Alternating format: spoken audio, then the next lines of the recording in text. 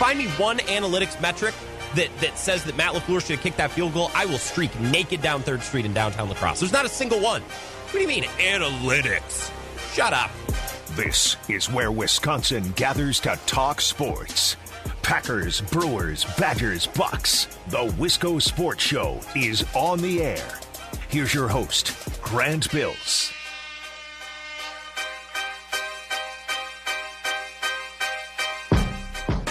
Not gonna lie, I left work last Friday night feeling a little bit like a changed man. Felt like a changed man on Friday night. I kind of felt like no longer a football guy, but I'm a basketball guy now. Like, you got to understand, during football season, it is my job, well, most of my job, to watch games, to watch the Packers, to watch college football, just watch football and turn it into a show 5 days a week. That's kind of my job in my life in the fall. And now that the Packers are done and we only have one game remaining, although it's the biggest game, it's the Super Bowl, I kind of feel like I'm no longer a football guy. I'm switching into basketball mode. So I felt personally changed leaving work last Friday. So all weekend I'm thinking about basketball topics, Bucks topics, Badgers stuff. Right? And then on Saturday night, we got a little gift, didn't we? Football fans, we got thrown a little bone at the end of the season, just as everything's winding down. Jared Goff and picks for Matt Stafford. And to quote Michael Corleone from, I believe, the third Godfather, just when I thought I was out, they pull me back in. We're getting pulled back in. We got to talk about more football today. Yeah, we'll talk Bucks and Badgers. We'll talk hoops too, but come on, we got to savor this moment. A little bit of free football, little bonus football conversation today after that news on Saturday night. My name is Grant Bills. It's the Wisco Sports Show, and I'm glad you're here. I hope you had an excellent weekend. I had like a surprising great weekend. Like sometimes, you have weekend plans and you're looking forward to it all week. Right? This is kind of a surprise, sneaky good weekend. I had a friend who texted me on Friday night, a friend who lives up in the Twin Cities. And he's like, hey, do you want to meet somewhere in Southwest Minnesota it would have been tomorrow. Do you want to meet me tomorrow somewhere? We could do a little fishing. So I drove about an hour. I visited some new towns in Minnesota. Never been to Preston, Minnesota before. It's a very nice place. The Root River is beautiful. Caught a couple of trout and wrapped up the evening at a supper club with some brandy old fashions, listening to Charlie Rich and Don Williams. Like, it was tough to beat out of nowhere. So I had an awesome weekend. And then, of course, watching basketball as well and enjoying a little snow. So I'm feeling great today, if you can't tell. And I hope you had a good weekend, too. We're going to cover a lot of ground today. Like I said, we have certainly started to switch into Bucks mode, into Badgers mode. But we really got thrown a bone as football fans with this Jared Goff, Matthew Stafford trade on Saturday. So that's where I want to start. And, of course, your opinion is always welcome. I'd love to have it. Send me a text, 608-796-2558. And, of course, you can always, not just during the show, but always tweet at me, at Wisco Grant as well. I want to start with this. This is such a treat. Like, as somebody who watches sports, follows sports, and then tries to turn that into great conversation, I could not ask for more. So the Rams sent Jared Goff and 2 first-round picks and a third-round pick for Matthew Stafford. And this is a treat because this is an NBA-type trade. We never get to talk about trades like this in the NFL. This never happens, right? Like, just looking at some of the big NBA trades that have happened in the last year or two, you don't have to look very far. Let's talk about James Harden. What did that happen, like a week and a half ago, 2 weeks ago? The Nets sent 3 first-round picks, 4 first-round pick swaps. That's as many as you can trade, I believe. So that's 7 combined. And then Jared Allen, Taurean Prince, and Karis LeVert, all for James Harden. Now, there were other teams involved, but they gave up everything and anything to get James Harden. Happens in the NBA all the time. The Anthony Davis trade. The Lakers had to give up all the picks and all the players. They had to deal Brandon Ingram and Josh Hart and Lonzo Ball and 3 first-round picks, including a pick that was number 4 overall. These kind of moves happen in the NBA all the time. So much to the point where they're almost like tiring to talk about. It's like, well, they'll get a first-round pick in 2027. So whatever player they're going to draft then is in middle school now. It's just so abstract in the NBA because the picks are thrown around, players are thrown around, and massive trades like this happen all the time. They never happen in the NFL. Like the Anthony Davis trade or the James Harden trade. That would be like the Packers trading multiple picks, Elton Jenkins, their best developing offensive player, A.J. Dillon, and Alan Lazard. Like you would never see that in the NFL, but we see it in the NBA all the time. Now, the Lakers didn't include players. They only included Jared Goff and picks for Matthew Stafford. And I have enjoyed this trade so much, and I've enjoyed following the reaction to this trade because nobody knows how to handle this. No NFL people know how to handle this. Now, we've seen a couple of trades in the last few years that net a lot of picks, but 2 first-round picks is the baseline for this kind of thing. Like, that's what Khalil Mack fetched. Jalen Ramsey and Laramie Tunsil both went for 2 first-round picks. Also, but those players aren't quarterbacks. We've never seen, 2 first-round picks for a quarterback swap. I can't think of a time that we've seen this. This is NBA-type stuff. Now, the big question today on all the sports shows and on social media and the blogs and the podcasts, the big question today was, are the Rams now a Super Bowl team? Does this make the Rams a Super Bowl contender now with Matt Stafford instead of Jared Goff? So you're doing the math. You're taking Jared Goff, who we assume is an upgrade, or Matthew Stafford, rather, who is an upgrade from Jared Goff. You combine him with that Rams defense that was so good last year. Right? Is this a Super Bowl team now? The Rams were number 1 in scoring defense this previous season, 2020. They were the number 1 scoring defense, total points and points per game, and they were also number 1 in yards per game. They surrendered about 281 yards per game. They also were in the top 8 in turnovers forced. They forced 22 turnovers. But that's weird because they were -3 in turnover differential, which means their offense gave the ball up a ton. So as many turnovers as they forced, like I said, they were top 10 in the league, their offense was giving it back at even a higher clip, which is why they were -3 in turnover differential. So you think about that defense, and then weapons on the offensive side of the ball, like Cooper Kupp and Robert Woods and rookie Cam Akers. Les Snead, the general manager of the Rams, thinks his team is a quarterback away from a Super Bowl. All we need is the quarterback. That's the final piece, and we're over the top. We'll be contending for championships once again. Because remember, the Rams were in the Super Bowl 2-3 years ago. I almost forget because it was the most boring Super Bowl I've ever watched. They were in the Super Bowl a couple of years ago. And now their Super Bowl quarterback, Jared Goff, has been traded. And Les Snead thinks if I can just get an upgraded quarterback, Matt Stafford, to pair with this defense, which is number 1 in so many categories this last year, with Kupp, with Woods, with Cam Akers, Les Snead thinks his team is a quarterback away from the Super Bowl. And reading and following and listening to a lot of football people today, a lot of folks agree. I do not agree. I do not agree. The Rams aren't a quarterback away. At least I don't think so. This move, in my opinion, makes them a contender in the NFC West.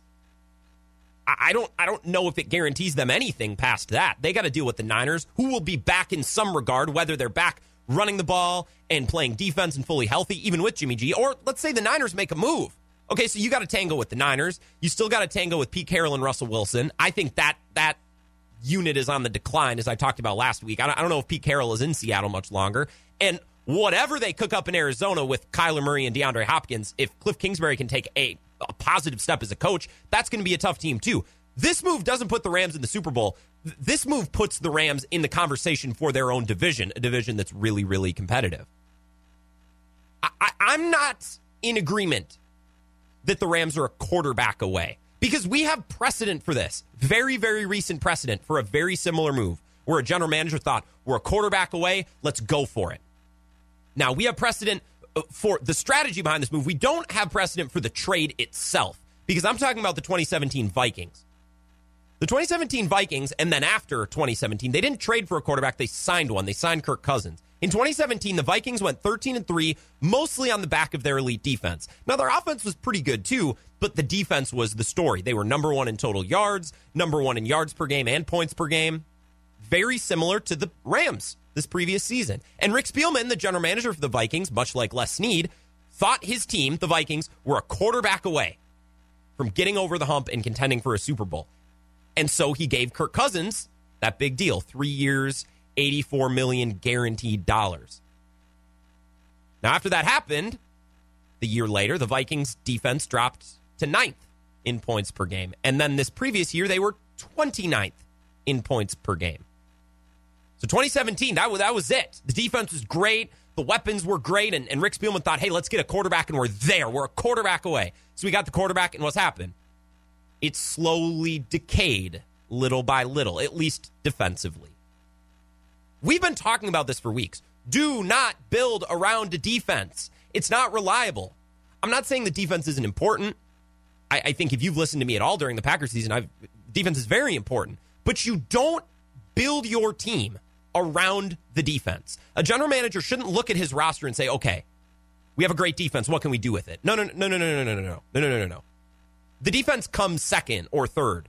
You don't build around a defense. The defense isn't the cornerstone of your franchise. It's just not reliable. For example, the Vikings, they had great luck in 2017. They forced a lot of turnovers, which really isn't controllable, right? Turnovers fluctuate from year to year. That doesn't mean your defense is necessarily getting better or worse.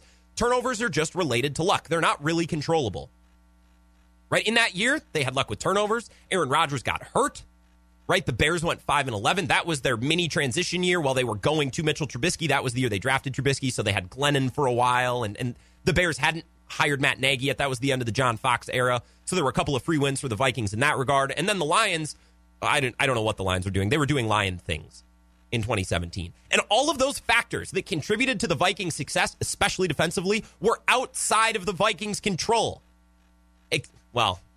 Except for maybe the Aaron Rodgers injury. That was a little bit controlled by the Vikings and Anthony Barr. But do you get my point? By signing Kirk Cousins, Rick Spielman and Mike Zimmer and everybody with the Vikings essentially placed a bet on those factors to continue. They basically bet that their defense would continue to turn the ball over at a high rate, which is something you should never bet on. They basically bet that the Bears would stay bad, which didn't turn out to be the case. The Bears went 12-4 the next year. Aaron Rodgers got healthy. The Lions are still doing Lions things, but that's besides the point. I saw the best explanation of this yesterday. It was by Timo Reske, who writes for Pro Football Focus. This was the quote, and I'll just read it to you. The Stafford deal makes me realize how dangerous the "a quarterback away" phrase is.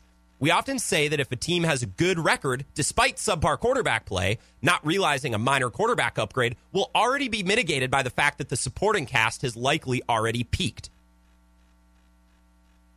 Do you get what he's saying? Right? If you think you're a quarterback away because everything else on your team is so good, that probably means that your team was built on unstable factors like a defense or turnovers or injuries within your own division. And even if you go and get a quarterback, you can't expect on those other factors to continue. Right? The supporting cast has peaked. And I do think that's the case with the Rams. Their defense remained remarkably healthy this year. Now, Aaron Donald got hurt at the very end.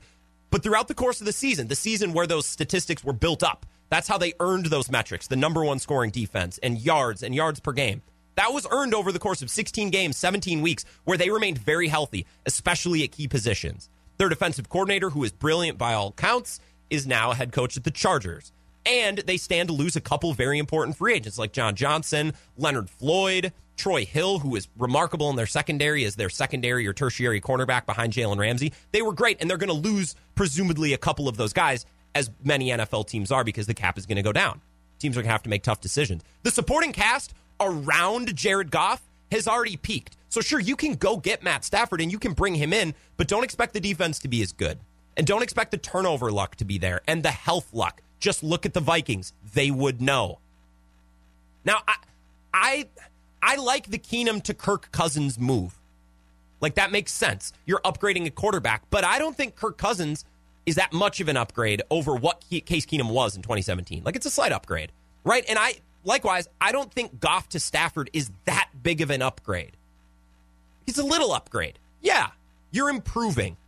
But the money you give up to go from Keenum to Cousins, it's substantial. It's not marginal. The improvement from Pete Case Keenum to Kirk Cousins, that's a marginal improvement at a substantial cost. Much like going from Jared Goff to Matt Stafford, that's a marginal improvement. And I really like Matt Stafford. But when Jared Goff's healthy, that's a marginal improvement, and it comes at a substantial cost. No team is a solid quarterback away from a title. That's just not how football works. You don't aim to get a competent quarterback with the goals of then making a Super Bowl. No team is a solid quarterback away from winning a Super Bowl. Almost every team in the league is an elite quarterback away from a title. I like Matt Stafford. I like Kirk Cousins, but they're not elite. Kirk Cousins isn't elite, even when compared to Case Keenum, at least the form with which we saw Case Keenum in 2017, which was tremendous. It's the same with Stafford and Goff. Like, I like Stafford more than Goff, and I think Stafford has probably been buried on the shelf in Detroit and has had some bad luck over the course of his career. But let's not act like Goff to Stafford is Mitchell Trubisky to Patrick Mahomes. Let's not act like peak Case Keenum to average Kirk Cousins is Jake Luton to Deshaun Watson. No, those are marginal improvements, but they come at a substantial cost. And the Vikings, by signing Kirk Cousins, essentially bet on unstable factors to continue over the course of the Cousins contract. And that hasn't happened. The defense has fallen apart, as defenses tend to do. The Rams are betting that they're going to continue to turn the ball over and hold opponents to low yardages, and that's just not going to happen. So I think there's a scenario in which Matt Stafford comes in, plays great, and nothing really changes. And I want to continue to talk about that, at least for about 10 more minutes, and then we'll get into some Wisconsin stuff. I want to talk Bucks coming up at 4:35, and I want to talk Packers because Matt LaFleur and Brian Gutekunst both spoke to the media today. I don't want to play a lot of sound from those pressers, but there's a little ounce of audio from both LaFleur and Gutekunst that I want to listen to and then discuss. So a lot of good stuff coming up. I want to talk about the Lions, the Rams, and we'll start to work the Packers into the conversation as well. Coming up next here on the Wisco Sports Show.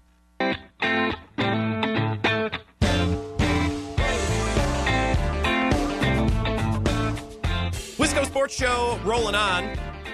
I hope your week is off to a good start. It's Monday. Not going to pretend like we're all having amazing days. I got to work this morning and I had to answer emails for like 10 minutes, which to you probably sounds insignificant, but to me that was just, oh my God, answering emails. But now we should be good for the week, right? We're clear. We're in the clear. My name is Grant Bills. You can find me on Twitter at Wisco Grant. I appreciate you hanging out. Bucks conversation coming up in about 15 minutes. They had a tough weekend, but I don't know what it is. I don't know if there's been something in the air this Bucs season. Hopefully it's not COVID. That would be a weird symptom. But I'm just feeling so patient with the Bucs. I'm not really looking to yell about the Bucs, and I'm not going to start today. They lost 2 games this weekend to 2 teams they definitely should have beat. And they play the Blazers tonight. So if they play bad again, they might lose 3 in a row, which, I mean, that's unprecedented under Coach Bud. They never lose 2 in a row. But I'm feeling patient. I'm feeling understanding and filled with perspective. So I'm not going to yell about the Bucs, but we are going to have a constructive conversation about the issues they may or may not be having and how they should address them moving forward. That's coming up at 4:35. In the meantime, we're talking about the news of the weekend. I would love to skip over this trade of Stafford and Goff. I would love to talk about something Wisconsin-related, but this is an amazing story. And it's so interesting because there's so many layers. We were just talking about the Rams, and are they truly a quarterback away? Right? I tend to think no, because the Vikings in 2017 thought they were a quarterback away as well. And we've seen how that has played out, right? Their defense has decayed over time. Factors outside of their control, like injuries and turnover luck, those types of things have started to regress. So even with Kirk Cousins playing well, as he played really well this season, like Kirk Cousins was good, but the Vikings have other issues. And I think the Rams have other issues too. Now they can try to forget about those issues and be in denial and say, no, we just need a quarterback. I'm not going to blame Jared Goff for everything that's going wrong in LA. So we're trying to talk about this from all the angles. I want to talk about it from a compensation angle. What exactly LA gave up and what exactly is Detroit getting? I want to attack this from this angle now, just for a few minutes. You can share your opinion if you'd like to send me a text, 608-796-2558. John, I see you have sent me a text. I will get to that at 4:30 in just a few minutes. You can also tweet at me at Wisco Grant. Just reading the room between texts that we've gotten at our station and going on Twitter as well, all football fans seem to be really excited that Matt Stafford is free from Detroit. We're all very excited to see what he can do when he's not on the Lions. The Lions, don't get me wrong, are a total poverty franchise and they can't do anything right. I think that goes higher than the GM and the coach. I was talking to a friend today who's a Lions fan, and he's like, I don't even care about the new coaching hire. Like, they can only go through so many coaches before we realize that's not the issue. So I think Lions fans right now are feeling really dejected. And I would be too if I was a Detroit fan. They're a poverty franchise. They can't do anything right. But Detroit is getting torn apart today and yesterday. And this Stafford trade continues this trend that they've had over their history of losing their best players prematurely, right? They lost Barry Sanders. They lost Calvin Johnson. I'm making it sound like they died. They didn't die. They retired early. Barry Sanders, Calvin Johnson, and now Matthew Stafford, who you might argue is their 3rd best player in franchise history. The 2 previously mentioned names were maybe better and also both prematurely retired. Matthew Stafford, I got to think, is their best quarterback in franchise history. I apologize for not knowing my Lions history, but is there any history worth knowing? You can correct me if I'm wrong. Either way, they lost another marquee player, franchise player, because of their own ineptitude. And don't get me wrong, Detroit should be ripped for that. I think maybe their ownership should have to answer some questions and possibly make some changes.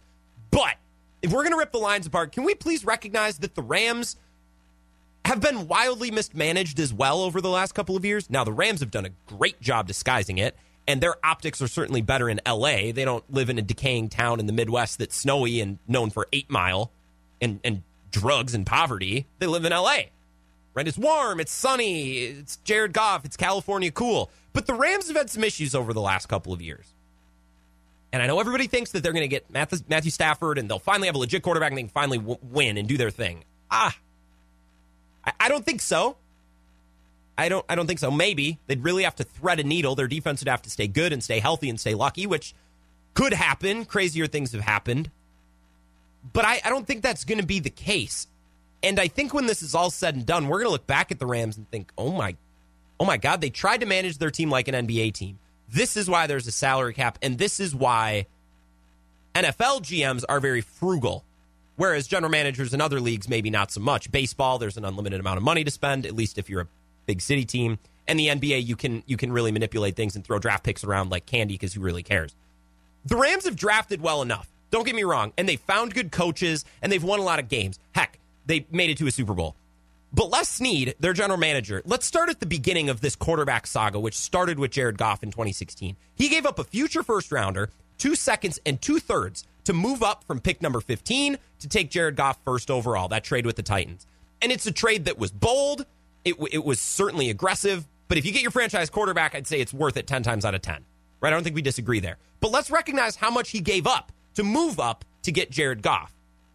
Les Snead then extended Jared Goff in Jared Goff's third year, for 4 years, $134 million, and 110 of it was guaranteed, which at the time was a record. It wasn't broken until it was broken by Patrick Mahomes this previous offseason after the Super Bowl. Les Snead traded Jared Goff, or extended Jared Goff, rather, in his third year.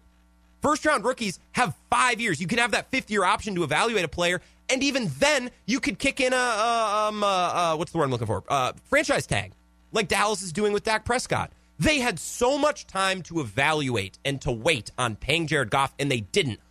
Almost because it seems like they wanted to prove to the world, see, we were right to trade up. See, we were right to make this guy our franchise quarterback. The Rams doing a little bit of victory lap in that regard. Then, he traded him in his third year, extended. I keep saying traded. He extended Jared Goff, and then, 2 years later now? A little bit over 2 years later? Snead trades 2 first-round picks and a third for Matthew Stafford, and in the process eats over $22 million in dead cap this season. They're going to have $22.5 million just simply dedicated to a player who is no longer there. So sure, we can look at the Rams and how they ended up with Matt Stafford, and he's a good quarterback. I don't think he's good enough for what they're searching for. But let's recognize exactly the capital they have sunk into the quarterback position, which right now is occupied by Matt Stafford. They have accounted for 4 first-round picks, 2 second-round picks, 3 third-round picks, and $22 million that are just into the ether this season for a player that's not even there. They give up 4 first-rounders, 2 second-rounders, 3 third-rounders, and $22 million for Matt Stafford, who at his best is top 10, maybe barely. And Stafford has had good moments, don't get me wrong, but he's never done it consistently. Right? When he first got healthy and was able to play as a starter really in 2011, he was great. He had 41 touchdowns. And then the next year he had 20. And then the Lions hired Jim Caldwell. Oh, Stafford was good again. And we all got excited. And then he regresses. Okay. Fire the offensive coordinator. They get Jim Bob Cooter. And Matt Stafford was great. And then all of a sudden he wasn't so great. So they fire Jim Bob Cooter and they bring in Darrell Bevell and he's great. And then he's no longer great and he regressed. And certainly there's outside circumstances, the roster around him and the franchise, the Lions, which is a poverty franchise, they can't do anything right. But let's not act like Matt Stafford is Deshaun Watson or Patrick Mahomes. Deshaun Watson, despite terrible circumstances this year, was incredible. Matt Stafford was uninspiring at best. And this is the player who the Rams have attributed to now 4 first-rounders, 2 second-rounders, 3 third-rounders, and they're going to essentially pee away $22.5 million into the ether as Jared Goff now goes and plays in Detroit. Just something to think about. I know everybody's saying this is amazing for LA and it's aggressive. I don't think so for a sec. Not a sec. Let's talk Bucks. More of the Wisco Sports Show coming up next.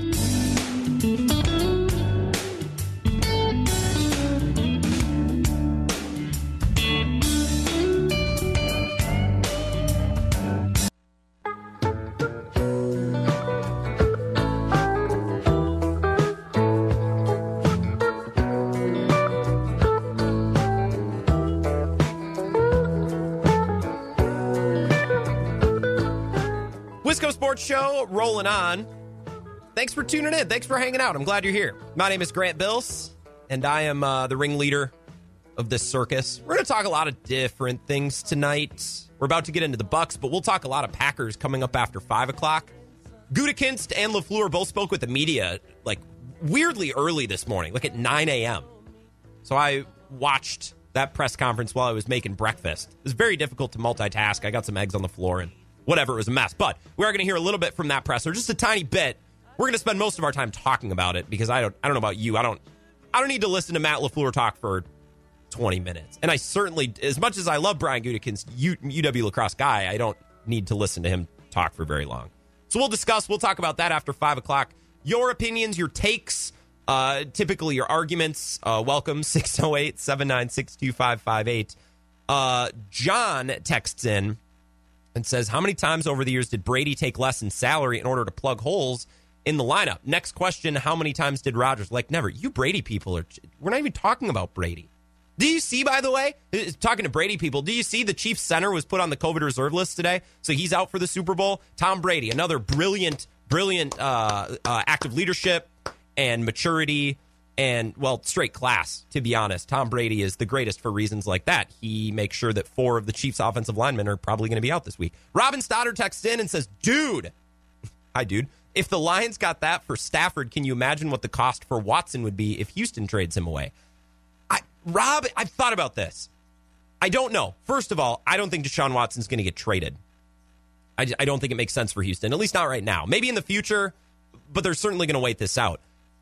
I don't think that Deshaun Watson would fetch more than 2 or 3 first-round picks. Like, you see Stafford, 2 first-rounders. I think one of those first-round picks was so that Detroit felt comfortable absorbing the salary of Jared Goff. So really, the way I view the Goff trade was, hey, we'll give you a first-round pick for Stafford, but we'll also give you another first-round pick for you to take the Jared Goff contract off our hands, all but $22.2 million of it, because the Rams are still paying a huge dead cap number for Goff this year, even though he's now in Detroit. I don't necessarily think that then the price for Watson becomes 3 or 4 or 5 first-round picks. I just think they would need to be premium picks, because there's no way, if everybody stays healthy and we don't have a rapture or an apocalypse, there's no way that the Rams would be picking top 15 conservatively. I would assume the Rams picks that now Detroit owns will be somewhere in the 20s, low 20s to high 20s. They're fine, right? Those are picks you can build the foundation of your team with, but you're not getting your next franchise quarterback. And if Houston is going to deal Watson, they need picks in the top 5, which is why I don't think there's a realistic suitor for Deshaun Watson outside Jacksonville, the Jets, and what's the other team? The Dolphins. Because those are the only 3 teams that can offer a substantial package, a package big enough to warrant the trading of Deshaun Watson. Like, the Packers aren't going to call up the Texans and be like, well, Stafford went for 2, we'll give you 3. That's not enough. They need to be really good picks, which the Rams really can't offer Detroit. So that's the difference, I think, between Stafford and between Deshaun Watson. I don't think Watson's going to get traded anyway, so that basically puts that to bed. I do want to talk about the Bucks, but I appreciate your texts and your tweets, and I will always make time for them, even if they're a little bit off topic. I want to talk about the Bucks for a couple of minutes. Last week, we had to bury the Packers, right? And last week, we were very sad. We felt angry. We felt kind of lost and rudderless. And I even felt betrayed a little bit because Matt LaFleur, who was so brilliant making decisions all season, suddenly turned into a play call. He turned into a bowl of fruit. I don't know what happened to him. He melted down. And I felt a little betrayed. We had a lot of emotions last week, right? And starting this week, we're going to be talking a lot more about the Bucks and a lot more about the Badgers. And I know it's tempting to take those Packers emotions that we will no doubt have for the next couple of weeks and months. I know it's tempting to take those emotions and aim them at the Bucks. Don't. The Bucks didn't lose in the NFC Championship game or in the Eastern Conference Finals. They didn't even make it far enough to lose on the doorstep of the championship. So don't put this anger on the Bucks. They didn't do anything to deserve it. I know they had a bad weekend. And I saw a lot of people losing it on Twitter, on the WKTY Facebook page. And I try to check out what's going on in the zone as well and listen to a little bit of Ebo's show. I saw a lot of people upset all weekend long and today about the Bucks and about Coach Bud. Don't be angry about the Bucks right now. It's February 1st. I tell you not to be angry because chances are in a month or 2 or 3, we'll need to be really angry. That's what it's looking like because I don't think this Bucks team is going to accomplish their goal. At least it's not looking like that right now, of making the Eastern Conference Finals or beyond.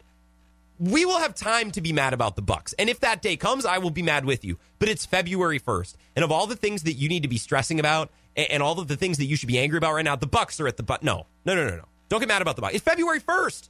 We've seen for years with LeBron, his teams go sub 500 in January. It's the dog days, proverbial dog days of the season. Don't be mad. Now, we shouldn't exactly be thrilled either because the Bucks lost to the Pelicans on Friday night, 131-126. They lost to the Hornets on Saturday, 126-114. The Pelicans game was a little bit interesting. I think if that game was 5 minutes longer, they would have won. They seemed sluggish, and they couldn't get it into gear. Every once in a while, they'd get a little spark, but that's all it was. It would die out, and the Pelicans would make another run, and then they just got straight up beat by the Hornets on Saturday. Now, both of those losses look ugly. They look bad. The Bucks were favored in both games. The Pelicans are not very good, although they're young and developing and exciting. I think the Hornets are better than most people think, but they're not as good as the Bucks. So, yes, both of those losses look bad. Now, I don't get mad about a loss to a bad team occasionally. We all like to think that the NBA is rich and poor, and it's haves and have-nots. There's a lot more parity in the NBA than I think a lot of people would like to realize. Like the Nets. The Nets lost to the Cavs last week. The Nets they've lost to the Wizards. The Wizards have been the worst team in the East. The Nets, with KD, Kyrie, and Harden, they lost to the Wizards the other day. So there's more parity than we'd like to think in the association. So I'm not going to lose my mind about an occasional loss to a bad team. You lose to the Knicks. Okay, the Knicks shot the lights out, and they're really not as bad as most people think. Now, you start losing multiple games over the course of a 3 or 4 game stretch to the Pelicans and the Hornets and the Blazers. Well, then it's a little bit concerning. I'm much more concerned about some of the things I'm seeing with the Bucks rather than the results of the games themselves. I'm not mad that they lost to the Pelicans or the Hornets. I am a little bit concerned, however, as to how it happened. Right? We saw a theme over the course of the weekend, and we see a theme with a lot of the Bucks losses where they just allow opposing teams to have career nights from 3, to set franchise records from 3. I saw somebody who I followed as radio in Milwaukee tweeted earlier today. He's like, I'm just going to go ahead and check what Damian Lillard's career high in three-point makes is, just to have that on my radar tonight, because the Bucks are the doorstep. They're the threshold for franchise records and personal records for making threes because they give up a ton of threes. And this has been the problem now for the last season, and it's getting worse. The Pelicans the other night shot 43.8% from 3. If that number were to hold throughout the whole season, that would lead the league. The Pelicans averaged 34.3%, which is 4th worst in the association. Eric Bledsoe in this game made 7 threes. He averages less than 2.5. Lonzo Ball also made 7 threes. He also averages fewer than 2.5 per game. You get my point? Outlier nights become routine against the Bucks. The Pelicans are in town. Oh, watch them shoot the lights out from 3. And then the Hornets the other night. The Hornets in this game shot 47.7% from 3, which, if that holds, would lead the league by over 6 full percentage points. That's over 6 percentage points higher than where the Brooklyn Nets are right now, and the Brooklyn Nets have the best 3-point percentage in the league. The Hornets averaged 36.6, which is actually middle of the road for the league. But that's still more than 10 percentage points worse than what they shot against the Bucks. The Bucks give up outlier nights. That's what we saw this weekend. But this apparently is what the Bucks do. This is Coach Bud's defense. They do so, they give up 3-point shots as to prioritize the paint. They want to defend the paint, no layups, no dunks, no close shots. And while I see the logic, I do, I don't really understand the logic. This logic perplexes me for 2 specific reasons. Number 1, teams are shooting more 3-point shots than ever.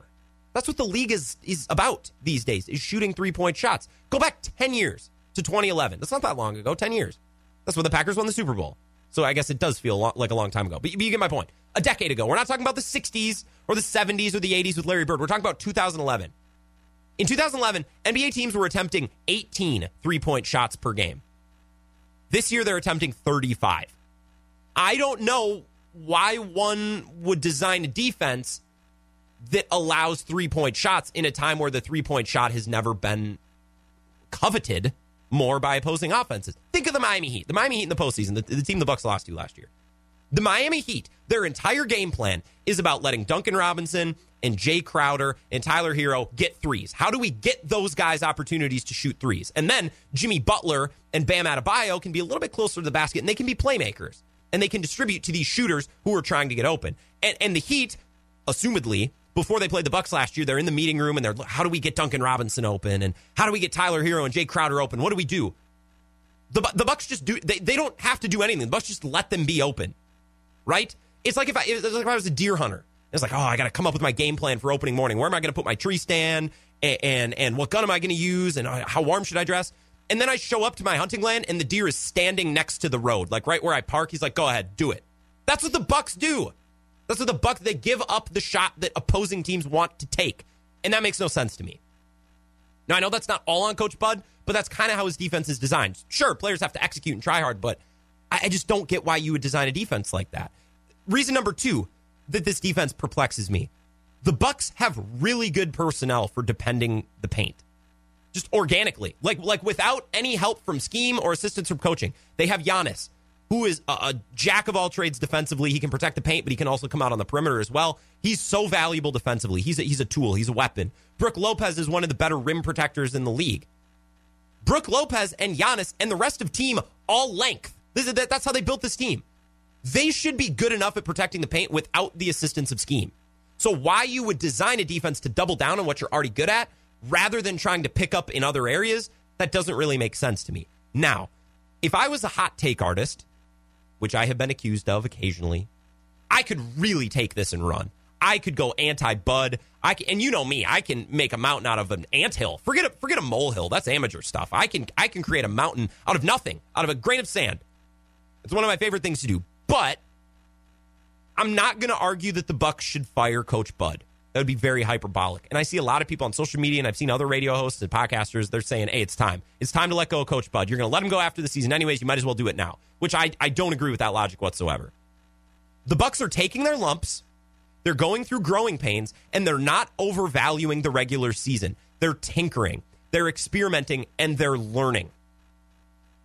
And isn't that what we asked for all along with Coach Bud?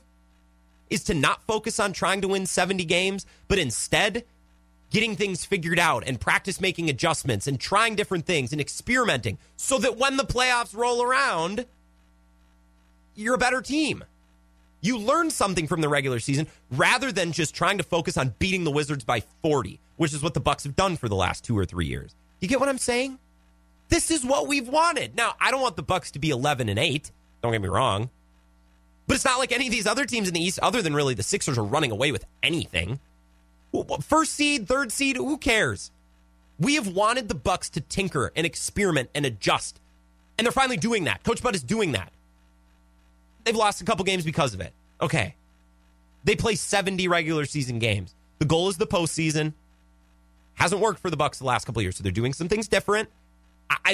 We're getting what we wanted. This is what we asked for. So I'm not going to lose my mind. They got a game against the Blazers tonight. It's at 7. We'll see how it goes. I'm excited to watch. And because I don't have cable, I'm going to stay at work to watch it. Isn't that nice? Isn't that great? I'm going to sit out in the lobby after everybody leaves and mooch off the cable that my boss pays for. Isn't that nice? I'm excited to watch. And if they lose, okay, we'll figure out why they lost. Hopefully they learn from it. It's the regular season. It's the NBA. Who cares? Who cares? Half of the cable providers in the state and streaming services don't even have the Bucks on. Do you think if these games were really that valuable in the regular season, that YouTube TV would be sitting on its hands? They'd never do that with the NFL because the regular seasons are built a little bit differently. I'm excited. Sit down, watch critically, try to pick out what Coach Bud is doing. If they lose to the Blazers, okay, the Blazers are a good team. They got another game in a few days. This is great about the NBA. Let's take a break. I want to continue to talk about the NBA and the NFL a little bit. This is kind of a big picture thing I want to do. I want to talk about what some NBA players said last night in availability about what bothers them. Sports fans that bother them. And I want to talk about this coming up next, and I can relate it to the Bucks. More of the Wisco Sports Show coming up after this. Stay tuned.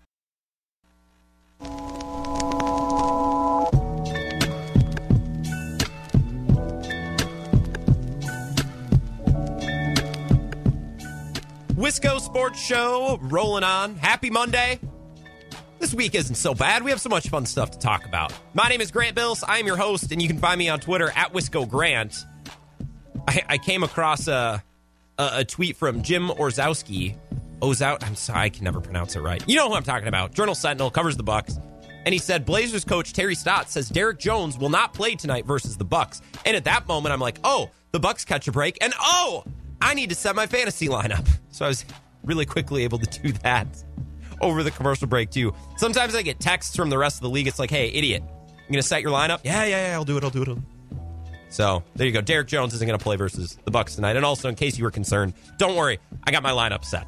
I know you were all worried. 608-796-2558. That's the number you can text if you want to be a part of the show. We're talking Packers and just kind of marveling at the end of the season press conferences. Matt LaFleur was asked if he's going to give up play calling duties. Pete Doherty, bold, I got to say. It's not as an offensive question as maybe we would have taken it to be 3 weeks ago. They had some situational miscues on Sunday. Now, I don't know if I go from situational miscues to LaFleur has to stop calling plays, or there's a push and pull with all of this. I would say that his coordinators need to be able to carry their own water on, 2 or 3 plays throughout the game. Like, hey, Mike Patton, don't call a man. Okay, there you go. It's that simple. I don't know if we need to change play callers in order to fix that mistake. Well, they don't because, Mike Patton's not around anymore. But we're marveling about some of the things that was asked and answered by Matt LaFleur. And now, Brian Gutekunst. Now, I didn't plan on playing any of the Gutekunst presser because GM pressers are boring. And I'm a Brian Gutekunst fan.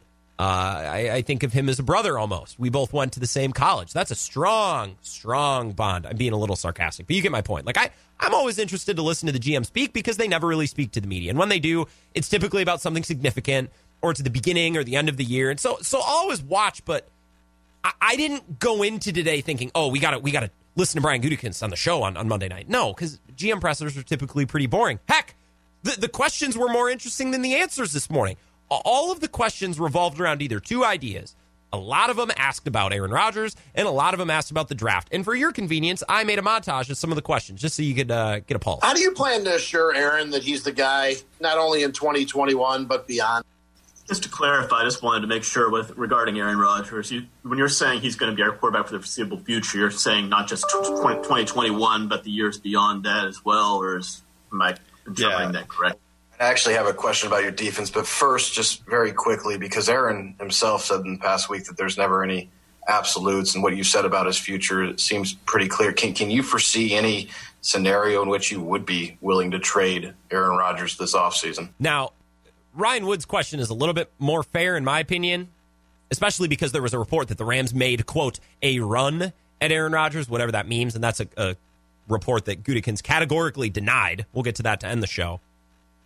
Like, how can you affirm to Aaron Rodgers that he will... I don't know. There's no Southern reporters. I'm not going to use that voice.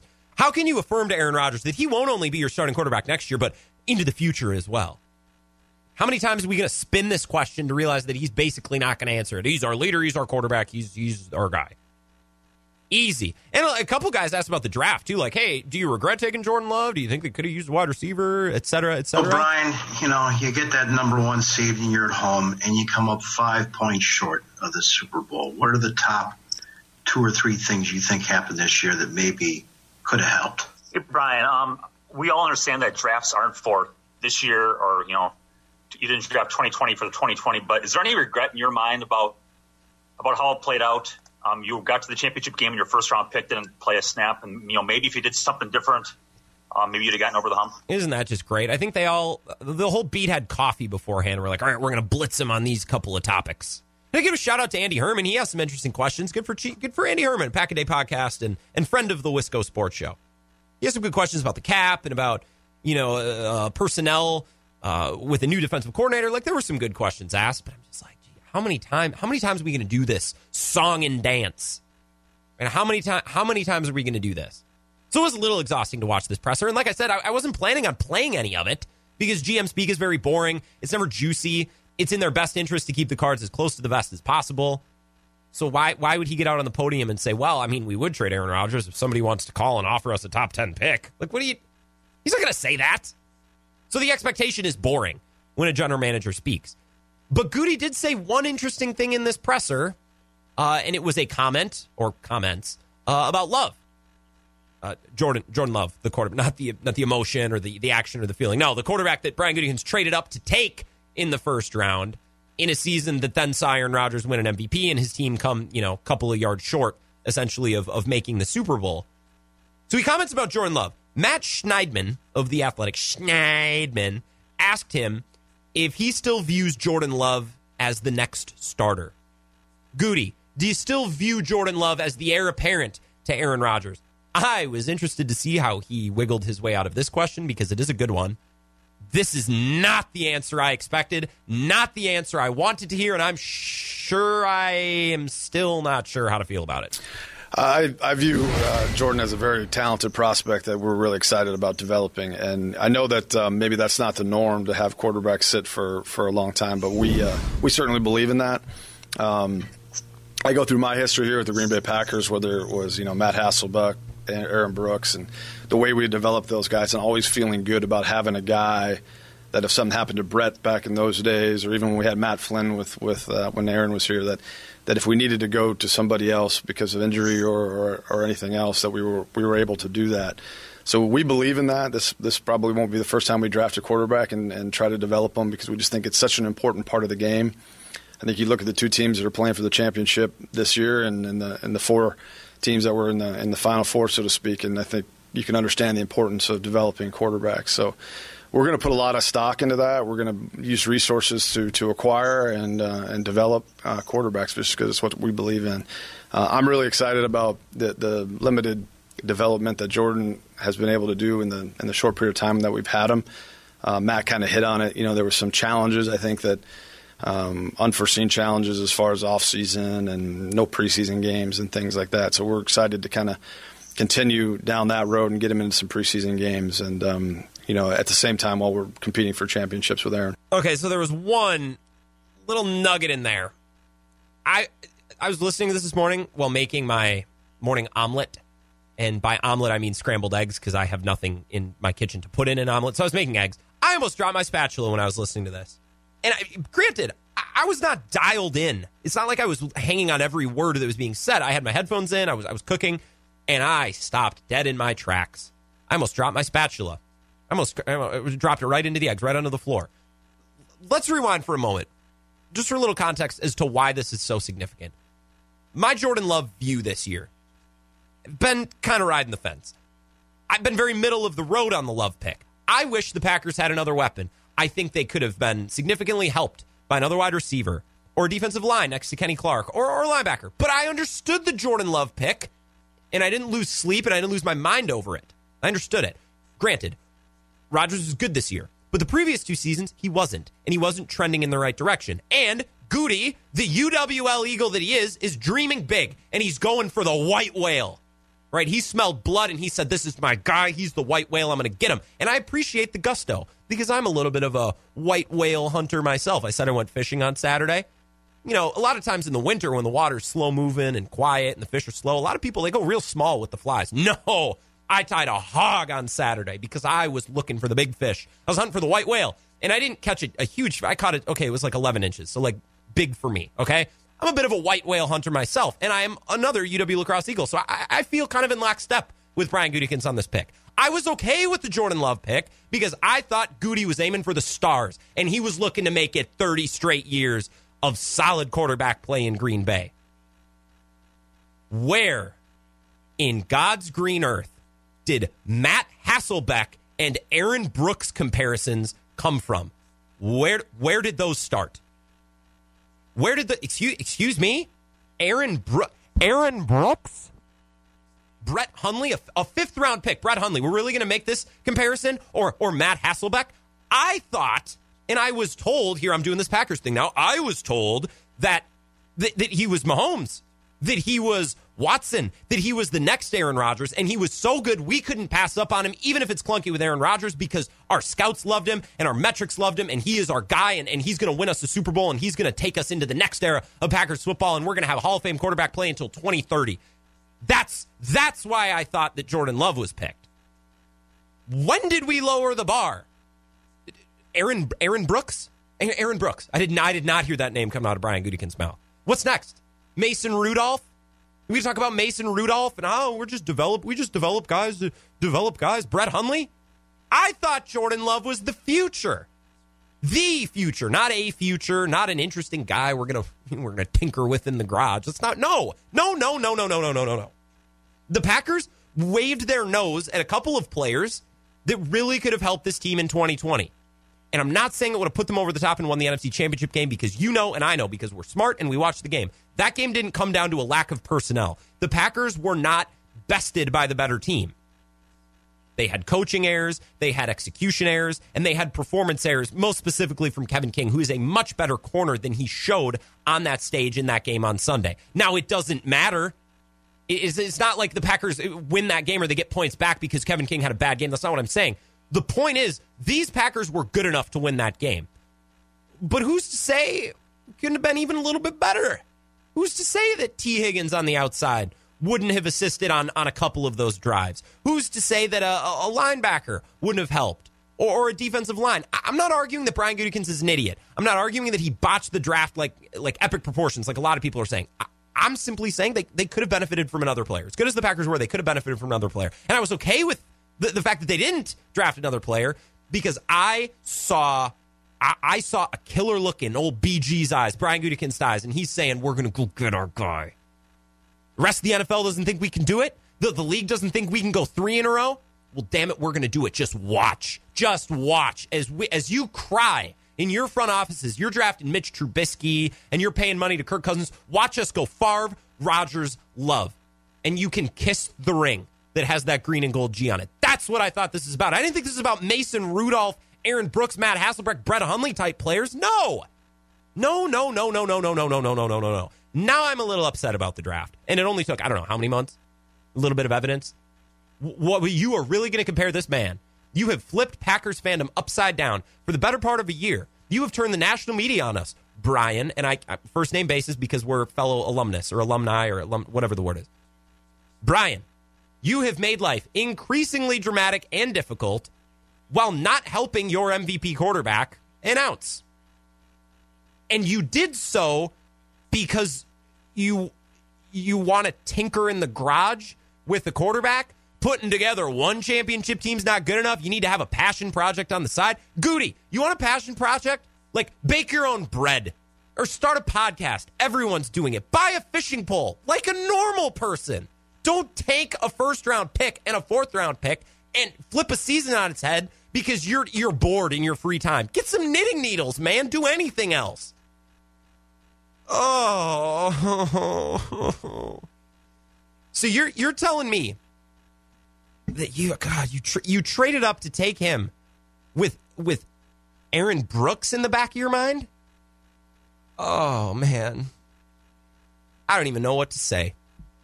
Well, I do. I just said it. Where do we go from here?